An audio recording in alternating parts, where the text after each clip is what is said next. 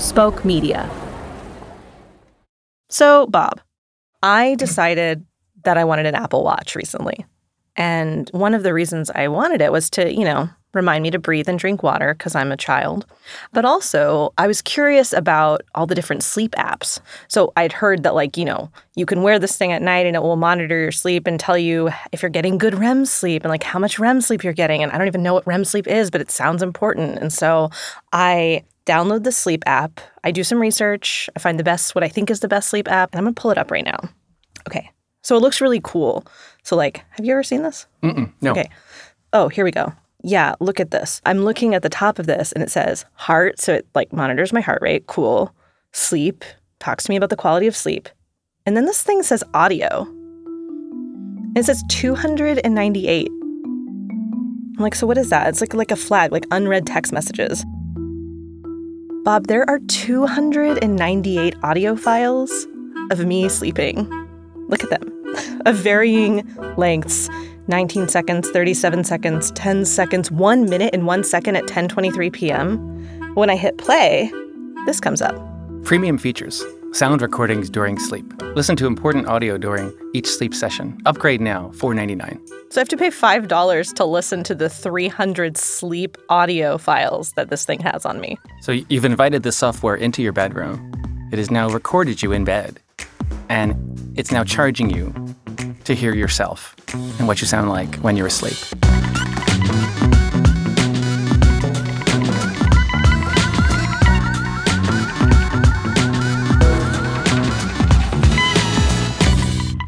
I'm Aaliyah Tavakolian, podcast producer and millennial with a lot of questions. And I'm Bob Sullivan, a longtime tech journalist. I have some of those answers for you, but I have a long list of friends who have a lot more. Aaliyah, we're going to tackle your questions about your digital life, and we're going to try to do that for all the listeners, too. This is So Bob, a weekly conversation about the frustrating, creepy, confusing digital stuff that might be ripping you off, and you're not dumb for wondering about it. I mean, the word technology is almost meaningless at this point because everything is technology. You don't buy something without using technology, without leaving digital smoke signals behind you. You can't go to sleep without using technology. You can't raise a child, drive a car, all of these things. I can't remember how to breathe or drink water, Bob. Yeah. Without technology. We are kind of half robots at this point already. My God. And, these things are happening to us, and most of us are really unaware of them. Important decisions about the future of our lives, about humanity, are happening in places like Silicon Valley. And most of us are just along for the ride. It's about 60-40 in my view, good versus bad. And it's really important that we understand the bad, so at least we make conscious choices instead of just being victims, being passengers in this new digital world. So, Bob, my sleep app. You had no idea it was going to record you at all? No. I didn't consent to that. Let me guess what the questions are. Where are these audio files? Could anyone else see them? What's in them? Or is there something potentially embarrassing for me? How do I delete them? How does it decide when to start recording? I mean, if you think about it, it's creepy enough to have someone watch you when you're awake. When you're asleep, you have no control over what you're doing. Exactly. You couldn't wake up in the middle of the night and say, stop recording me. Right. In the end, this has this crazy sensation of being out of control, doesn't it? Yes.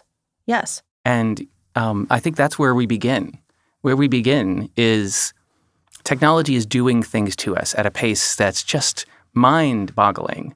And even if these companies were incredibly explicit about what they were doing, there would not be time to read every single privacy policy. And more importantly, to make specific intelligent choices. So most people have these occasional, I don't really like this. It doesn't change your behavior. Did you use it the next night? I'm still using it. Of course. That's the most ridiculous thing, is I'm still using it. And I'm creeped out, but somehow the cost of the creepiness is, it's lower than the reward of knowing what kind of sleep I'm getting, which is bad, by the way. I'm getting poor sleep, Bob. Well, that's crazy. That's the decision that about 93% of Americans make when faced with these privacy issues. We're all too busy. We're raising families. We're trying to get jobs. We're trying to not lose our jobs. Yes. And as a result, this really does get to the issue of informed consent. So, okay, what is informed? Well, maybe we should take a step back. How do you define consent? Lack of surprise. So one of the comments that I make to companies all the time, a very typical scenario, I bought this and you told me it was going to cost X, but it cost Y. Oh, that's a fee. Well, I didn't know about the fee. Well, there it is in the paperwork, but that's small print. Well, you should have read it. And everyone's had this conversation probably multiple times this week, right? What I say to people is generally in the real world, when you take someone's money and they don't know you're taking it, we call that theft. Yeah. In the business world, we call that legalese or fine print, or fine print fraud is one of the phrases I like to use. To return for a second to my creepy bedroom audio mystery, every time I brought this up, and I'm stuck on this, Bob. I have been bringing it up to anybody who will listen for the past 24, 48 hours. Most people's response is, well, didn't you know that they were recording you? Didn't they make it clear? You probably just missed something. It's actually a question I have. I wonder if I missed something, and I wonder if you and I could look into, I wonder if I could almost re-sign up for it and or if you could sign up for it. Let's do that. Yeah, because I actually want to know if I gave my consent just unknowingly, or if they, in fact, never asked for my consent. Back to the app. Okay. So I am looking for the app in the store, and okay. Did you find it? There's hundreds of apps with the name in them. I did hardy research. I actually don't know if we can say the name of the app, so let's just not. I mean, they already know so much about me, and I would hate to piss them off. I hate to have them come visit you at night. But it's important to note, I looked around, and there are dozens, hundreds of apps, actually, that do things just like this or very similar to this. So it could be any one of those. That's horrifying. It does make for a lot of funny audio recordings. Oh my God, like ghosts. You haven't listened to your audio files yet. You might have ghosts on yours. Now I'm even more freaked out. Thanks, Bob. Your home is haunted. But that's the truth, actually. The ghosts aren't the ghosts. The ghosts are the technology companies that are haunting you. It's so often true. We're afraid of the wrong things. We're afraid of imaginary ghosts instead of real technology companies. So, looking at the app that I downloaded, here's the language they used. Your privacy has always been a top priority for the app name. We've added a new dialogue in the app that helps you understand how your data is handled inside the app and let you know about your options. I'm going to stop right here and let you know something about me, Bob. I don't read descriptions of apps before I buy them. I go read about an app, if it's something like this, right? And then I just download it. You read what other people have said about the app. Right. And then I just look for the right logo and I hit download. To translate that, you care about what the app does, the features. Correct. But let's be fair, because I have questions about whether or not they asked for my consent. So, sound recordings. This is, okay, let's see how far down this is. I mean, look. It's about 500, 600 words down, I'd say. Yeah. Okay. Sound recordings, all caps. Record sounds during your sleep. Play, export, or delete any audio recording. Premium feature. So there's two problems with this process. What the first one is, again, behaviorally, everybody knows no one's reading this stuff. So just as a rule, as a technologist, you shouldn't blame people for doing what everyone does. But additionally, I'm sure everybody knows this is the most sensitive thing about this app. People are sitting there when they're planning this app, like, we got this cool feature. Oh, wait, that's a little spooky. At which point, you need to go over and above what would be normal, because it's obvious this is a spooky feature. And that means much larger, much more prominent disclosure. Today, when you buy things, especially when buying things involves a transaction like downloading an app or visiting a website, there's an intermediary in the transaction, which is design. The way that the app itself is designed has a big influence on whether you use it in the first place and how informed you are when you get it. There wasn't a big pop-up that covered the screen saying, we're going to record you, it's going to cost $5 to hear it. I totally would remember that. Absolutely. But to be fair, we're constantly multitasking. You could have been distracted also. I know I was. I remember exactly what I was doing when I downloaded this. I was like rewatching an episode of Gilmore Girls and returning some emails and downloading this app. Right. But that's a very typical use case, and they know that from design.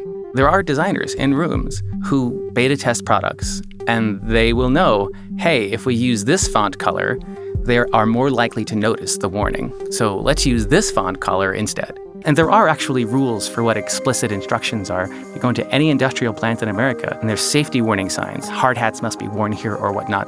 The font size of that is defined. You can't have tiny print saying hard hat's required. It has to be a certain size. That's how we should have our digital lives. Exactly that kind of really explicit instruction and rules should exist for companies when they're doing these creepy or nearly creepy kind of things. I feel like the first thing I'd want to see is the disclosure, which they do. But I also then want to see the option to turn it off, like the option I have to turn notifications off and on. Let me, from the file of fairness, tell you that one of the subsequent screens asks for permission to use the microphone. Really? Yeah. So you have to actively... What if you say no? Well, I just tried to say no, and it kind of blew up on me, which is what I would say expected behavior. Okay. So now we're back where we were. So I'm wondering what happens if I say next and I give it no permissions. It says, "Are you sure?" Okay, so I'm going to try not to let it use the microphone. "Are you sure?" Will not be able to perform sleep analysis without the required permissions. That's why I downloaded the app. This is no choice. This is what happens all the time. So what they're saying is, here are some options, but your options are yes or nuclear. So what is the point of this yes-no? There is none. It's pretending to give me power. That happens a lot in these yes-no questions. That does not feel good. That feels like I feel like an idiot. This also, I think, has to do with precise language, which is really missing. Saying, "Can we use your microphone?" could mean anything. And in fact, there are lots of apps that ask, "Can we use your microphone?" You're used to just saying yes to that question. Totally. That's why I said yes to it, I'm sure. "Can we use your microphone?" is so different from, "We will be recording hundreds of audio files of you sleeping at night." They're very different. They feel very different. It's more explicit. There's this notion that if it's written down somewhere, that we've given people an opportunity to actually say yes or no. And again, everything about the way that all of this is designed is to trick you. Here's how I feel about this. I don't feel like I had the opportunity to give an answer. I don't feel like a question was asked of me. I feel like it flew by on a really fast car. So I feel like something we should bring up, because we're kind of already talking about it, is active and passive consent, right? As we're talking about this app, you're talking about how, the information was there when I opened it for the first time, right? Just as the information was there when you just opened it for the first time. And it was in front of me. I saw it, right? Whether I took it in or not is negligible and doesn't matter. And then I said yes. So that's passive consent, right? I at least I didn't say yes, but I used the app. I moved forward. You did whatever the app was designed to make you do, so that followed the prompts. You gave them the permissions. Yes. But you didn't do so with informed consent. And I have to say, God, when I started really thinking about this whole app thing and the recordings, and I was working it out loud with someone, I realized that I was using the same language about how I was sort of starting to make excuses for the app. I was like, well, they try. I'm sure they tried, and I just didn't see it, And it was the same sort of language I've used when describing when I was assaulted, and that's really weird. It's really uncomfortable and strange, and they shouldn't seem similar. They shouldn't be similar, but they feel strangely a little bit similar. Consent is such an important topic, and it affects our lives in so many ways. And obviously, today we're talking about it more than ever. So I'm really glad we're having this conversation. I have a colleague and a friend who I've known for a long time, who has spent most of her professional life writing about consent in all of its forms, in digital forms, in the world of feminism, and interestingly enough, even when it comes to sex robots. So I'm anxious to introduce her to this conversation and have you hear from her.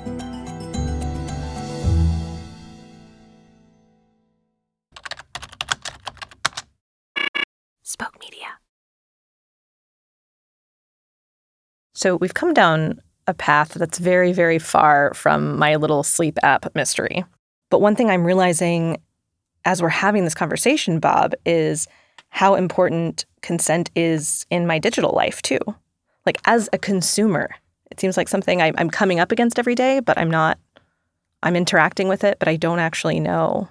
I don't actually know when it's happening, Well, how did you feel when you discovered this happened?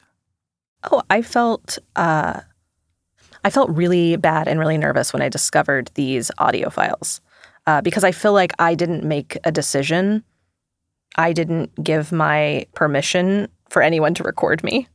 And so it just felt like somebody took something and then they were dangling it in front of me for $5. That's really uncomfortable. I'm laughing, but that's how I deal with it. It's really uncomfortable. What were you nervous about? I was nervous because I didn't know where they were going. I didn't know who else had them, who had access to them. I didn't know if, like, these were being put online somewhere in, like, a database or, like, I mean, I just come off of Breach, Bob. I mean, nothing is secure. And so then I just began to wonder, well, if this is out there, this exists, who has their eyes and ears on it? Who knows? I'm not able to listen to them unless I pay $5. Like, sleeping next to someone is one of the most intimate things you can do in the world. And knowing that somebody could have that sort of experience of that with me without my consent is really uncomfortable. That's incredibly intimate. Yeah. And first of all, they're charging you to find out what's in there. And, it would have been so much better if it was like, you know what? You can pay $4.99 and we'll record you overnight and analyze your sleep. But instead, they just do it, and then they show you all of it, and then they ask you to pay for it. And that's what felt sleazy to me. Like, even if you can do nothing with these audio files, even if they're totally useless and nobody touches them, nobody should be able to take my agency away like that. I should have that. That is mine. And when somebody takes it away, it feels awful. It feels like a personal attack. Yeah, it feels like that because that's exactly what it is. This is, to me, the whole point. And so now let's talk to Cinzia. She's a lawyer specializing in consent in the digital age, and hopefully she can help make some sense out of this for us. Hi, my name is Cinziana Gutu. She's in Vancouver, British Columbia, not the U.S. So her expertise is in Canadian tech law. Practicing in the area of privacy, data protection, and cybersecurity. Even though my sleep app issue is in the U.S., we want to talk to Cinzia because digital consent is kind of her gig. And come to find out, they're way better at defining that outside of the U.S. You're actually basically the new character in the TV show who shows up halfway through, because we have been talking about consent and electronic consent. And dun, dun, dun. There you go. See? That's right. Cinzia's bringing sound effects. Aaliyah, in like 30 seconds, can you tell Cinzia about the sleep app situation? Okay, so Cinzia, I got an Apple Watch. So here I break down my whole sleep app situation for Cinzia. Play icons. When I tried to click one of those play icons, it said, by the way, you have to pay $5 to access these. Here they are, but you have to pay for them. Oh my God. It's weird, right? It's no surprise that you wouldn't expect that to happen because you had a reason that you got this app and it's probably advertised in a certain way. And so anything that's really not necessary to provide that service to you should not be collected in the first place. In Canada, there's the right to access your own information when companies collect it. And so that actually violates two potential rights that you have. One is to consent to information, especially when it's not really necessary to provide the service. And then your own right to access your own information about you that's collected. So that's a big no-no. Yeah, so is the U.S. the only place that doesn't have these laws then? I'm not too super familiar with U.S. because I practice in Canada, but in Canada, there is specific legislation that protects personal information. It's defined as information about an identifiable individual, which is super broad. For example, like the spa I went to with my mom over the weekend, that's personal information. The fact that I like a pepperoni pizza, again, that's personal information and it is required to be protected when it's collected, used, or disclosed by a company. So Aaliyah did, quote unquote, consent to this data collection, or did she? And I did hit allow to use my microphone. Did you read it? Did you read the policy? Cinzia, I didn't read anything. I mean, maybe I did, but did I take in the information? No, because I was, doing 3 other things while I was doing this. Yeah, and it's the way that a lot of policies are drafted, and companies do take advantage of this gray area, is they just kind of bombard you with information. And really, if you were to read every single privacy policy in detail of every app you use and program and everything, it would take you a very, very long time. It's a paradox. It's a privacy policy paradox. The more information that you're given to really understand what is happening with the information, the less likely you are to read it, and also the more time it will take you, and you likely won't get through it anyway. And I get so annoyed when I hear very intelligent people say, oh, young people don't even care about privacy. They just download all these apps and they don't care. And the truth is, there's so much control that companies have to create programs and services that become essential services. Like Facebook, the Supreme Court of Canada said that social media is essential in participating in democracy. So now, like, it's not just something that you'd like to have, it's something that you essentially kind of need to have.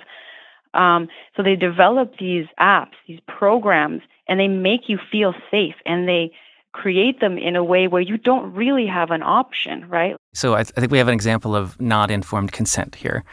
What does informed consent look like to you? How is it done well? There's all sorts of different methods of creative ways of communicating meaningful consent. Like there's the whole consultation in Canada about that recently. Like they talk about just-in-time notices and... Stop there. Just-in-time notices. Tell me what those are. So those are notices that come up when the information is being collected about you. So, you go to bed and it kind of pops up, and going back to your example of the sleeping app, it pops up and it says, we're going to record you as you sleep. And you're like, that's cool. And so you provide them as you're collecting the information. In context, at the moment when it's useful to you, not 3 days earlier when you're not thinking about it. Exactly. If you don't mind, Cinzee, could you talk to Aaliyah a little bit about your research that you're kind of internet famous for? Yeah, so I wrote a chapter called The Roboticization of Consent in a book called Robot Law that was edited by Ryan Calo, Michael Frumkin, and Ian Kerr, and it came out in 2016. That chapter was about consent in the context of human-robot sexual interactions. Basically, what I was arguing is that sex robots in themselves end up roboticizing, or in other words, circumventing consent. She makes the case that circumventing consent, not requiring consent for men to interact with these robotic female bodies, is conceptually at odds with the idea that women have a right to bodily autonomy, that these sex robots communicate that unless someone is actively yelling no, you have consent, or even worse, that consent doesn't even matter. And I think you can draw a parallel there in terms of roboticizing data rights and data privacy rights, because I think there's a similar danger there that data subjects, so customers, individuals, that their consent will become roboticized or circumvented or made to be irrelevant because they're not given the tools to express it, to really communicate their desire to use an app and to only share a part of their information only for certain purposes. In a way, you're kind of suggesting that internet companies are turning us into sort of like sex robot victims. I mean, that's a bit of a stretch, but yeah, I think there's a parallel there. I think that consent is a person's ability to make decisions about what happens to them. So in the sex bots context is what happens to women's bodies, and in this context, it's your data.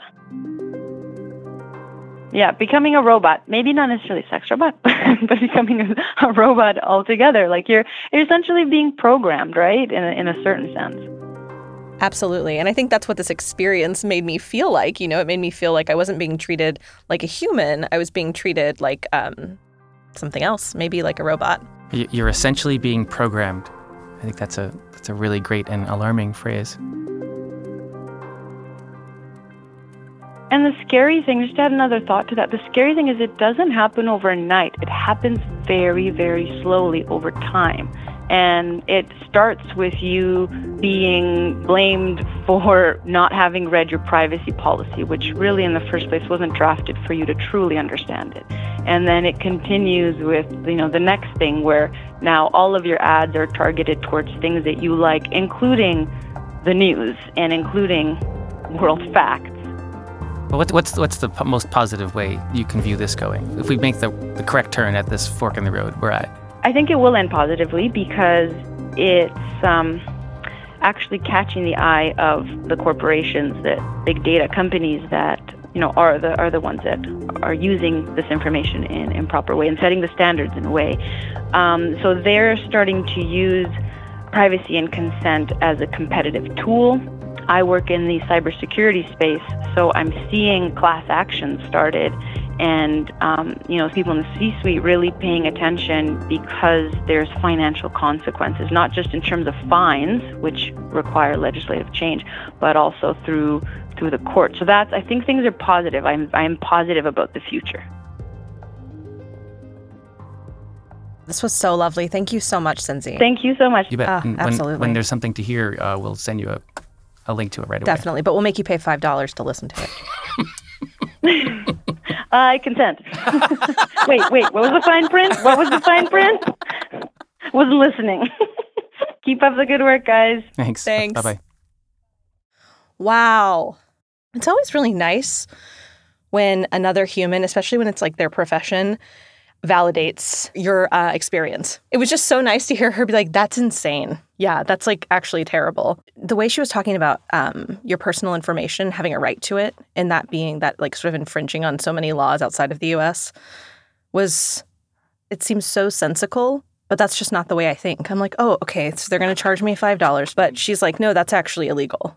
Well, in Canada, it's illegal. And in more than 80 countries and territories, including most of Europe and many in Latin America, Asia, and Africa. In the U.S., we're conspicuously behind the times when it comes to comprehensive data protection laws. It's your audio file, belongs to you. But I don't think as a consumer, Bob, that my stasis is not my information belongs to me. Right. Because I haven't been taught that. And she also said they're programming us. Yes. That was the most chilling moment of that discussion. Like, we're being programmed right now. That was the realization. That was when I had the realization that I don't view my information as my own, and I want to. And it inspired me to want to advocate for myself. What this podcast is doing is we are deprogramming you. Yes. One thing that stood out to me was how optimistic she was, that we're turning a corner. She's much more optimistic than I am, I think. And that may be because Cindy's practicing in Canada, not the U.S., where she has some extra legal tools at her disposal. And also, as a lawyer, she has a front row seat to GDPR and how it's changing consumer data rights internationally. Can you just give me in like 2 lines what the fuck is GDPR? General Data Protection Regulation. So it's in the subject line of so many of my emails. Right. We've all gotten spammed with emails about this for the past 2 months. That's basically all Americans know about it. But in Europe, here's what it means. It's a whole bunch of rights that consumers now have to their data and how their data is used. And if a company violates it, the fine can be in the billions of dollars. It could be up to 4% of annual revenue. But not for American companies. Not for American. It covers only the EU. However, any company that has any business in the EU has to comply. So the tentacles of it absolutely are reaching across the Atlantic and into the U.S. Okay, so nobody really knows what's going to happen, but observers say that in the next 6 to 12 months, some company is going to get a huge fine thrown at it for violating this, and it's going to scare everybody else. So what do we do now? What's next with all of this? We should be watching GDPR and see how companies react and whether big fines put them in their place and they're a little more cautious with our data. I hope people are more skeptical.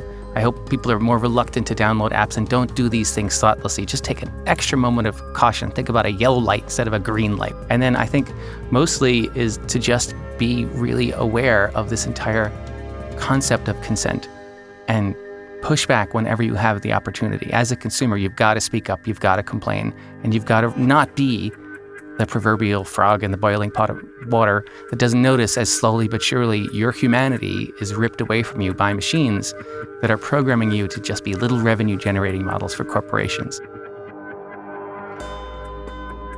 If you're listening to this right now on some kind of technological device, the irony is not lost on us, and this resonates with you, you have questions about the consequences of your digital life, shoot us an email at sobob@spokemedia.io.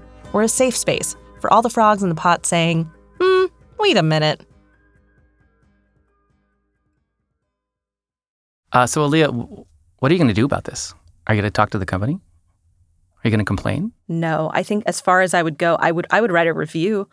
Maybe I would write a really thoughtful email, just given how busy I am these days. No, I feel like I don't have the space to do that. Next episode, the response Aaliyah got after Bob made her write the email to the company. I'll write the email to the company. What does the email say? Dear app. Let's just break this down a little bit less. What's the subject line? Subject line. Your app is creepy and I'm disappointed. Yeah. No, you're right. You're right. You know, I'm always one to just be like, somebody else is going to handle this, but that's just not true. I just can't be that person. As consumers, these are some of our most powerful tools to not use things we find creepy, to complain and be skeptical and push back and ask why, and to write strongly worded emails telling companies what you want them to change. Yeah, like don't assume they're evil. Like maybe they actually will change. There could be genuinely a misunderstanding. In fact, most of these companies aren't full of evil people trying to do harm in the world. But a lot of times, they don't appreciate their own unintended consequences.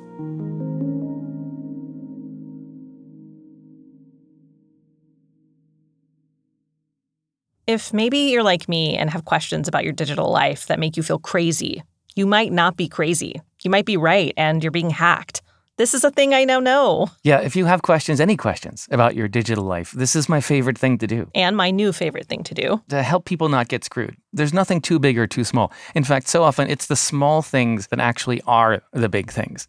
As for my sleep app question, Bob, I think you're right. I think I do need to complain. I need to take back my agency and I need to stand up for myself because, how else am I going to sleep at night? Shh. Dear Sleep App, I was excited when I downloaded your app, but I feel like it violated my privacy. I'm mulling over a complaint to the Federal Trade Commission, and I'm telling everyone that I know that they shouldn't use your app, and your company is not trustworthy anymore. I respectfully request that you put a warning at the top of your app that says, "We will be recording you at night," and that you don't charge consumers to hear those recordings. And if not, I will follow through with my complaint to the Federal Trade Commission. Sincerely, a very sleepy consumer.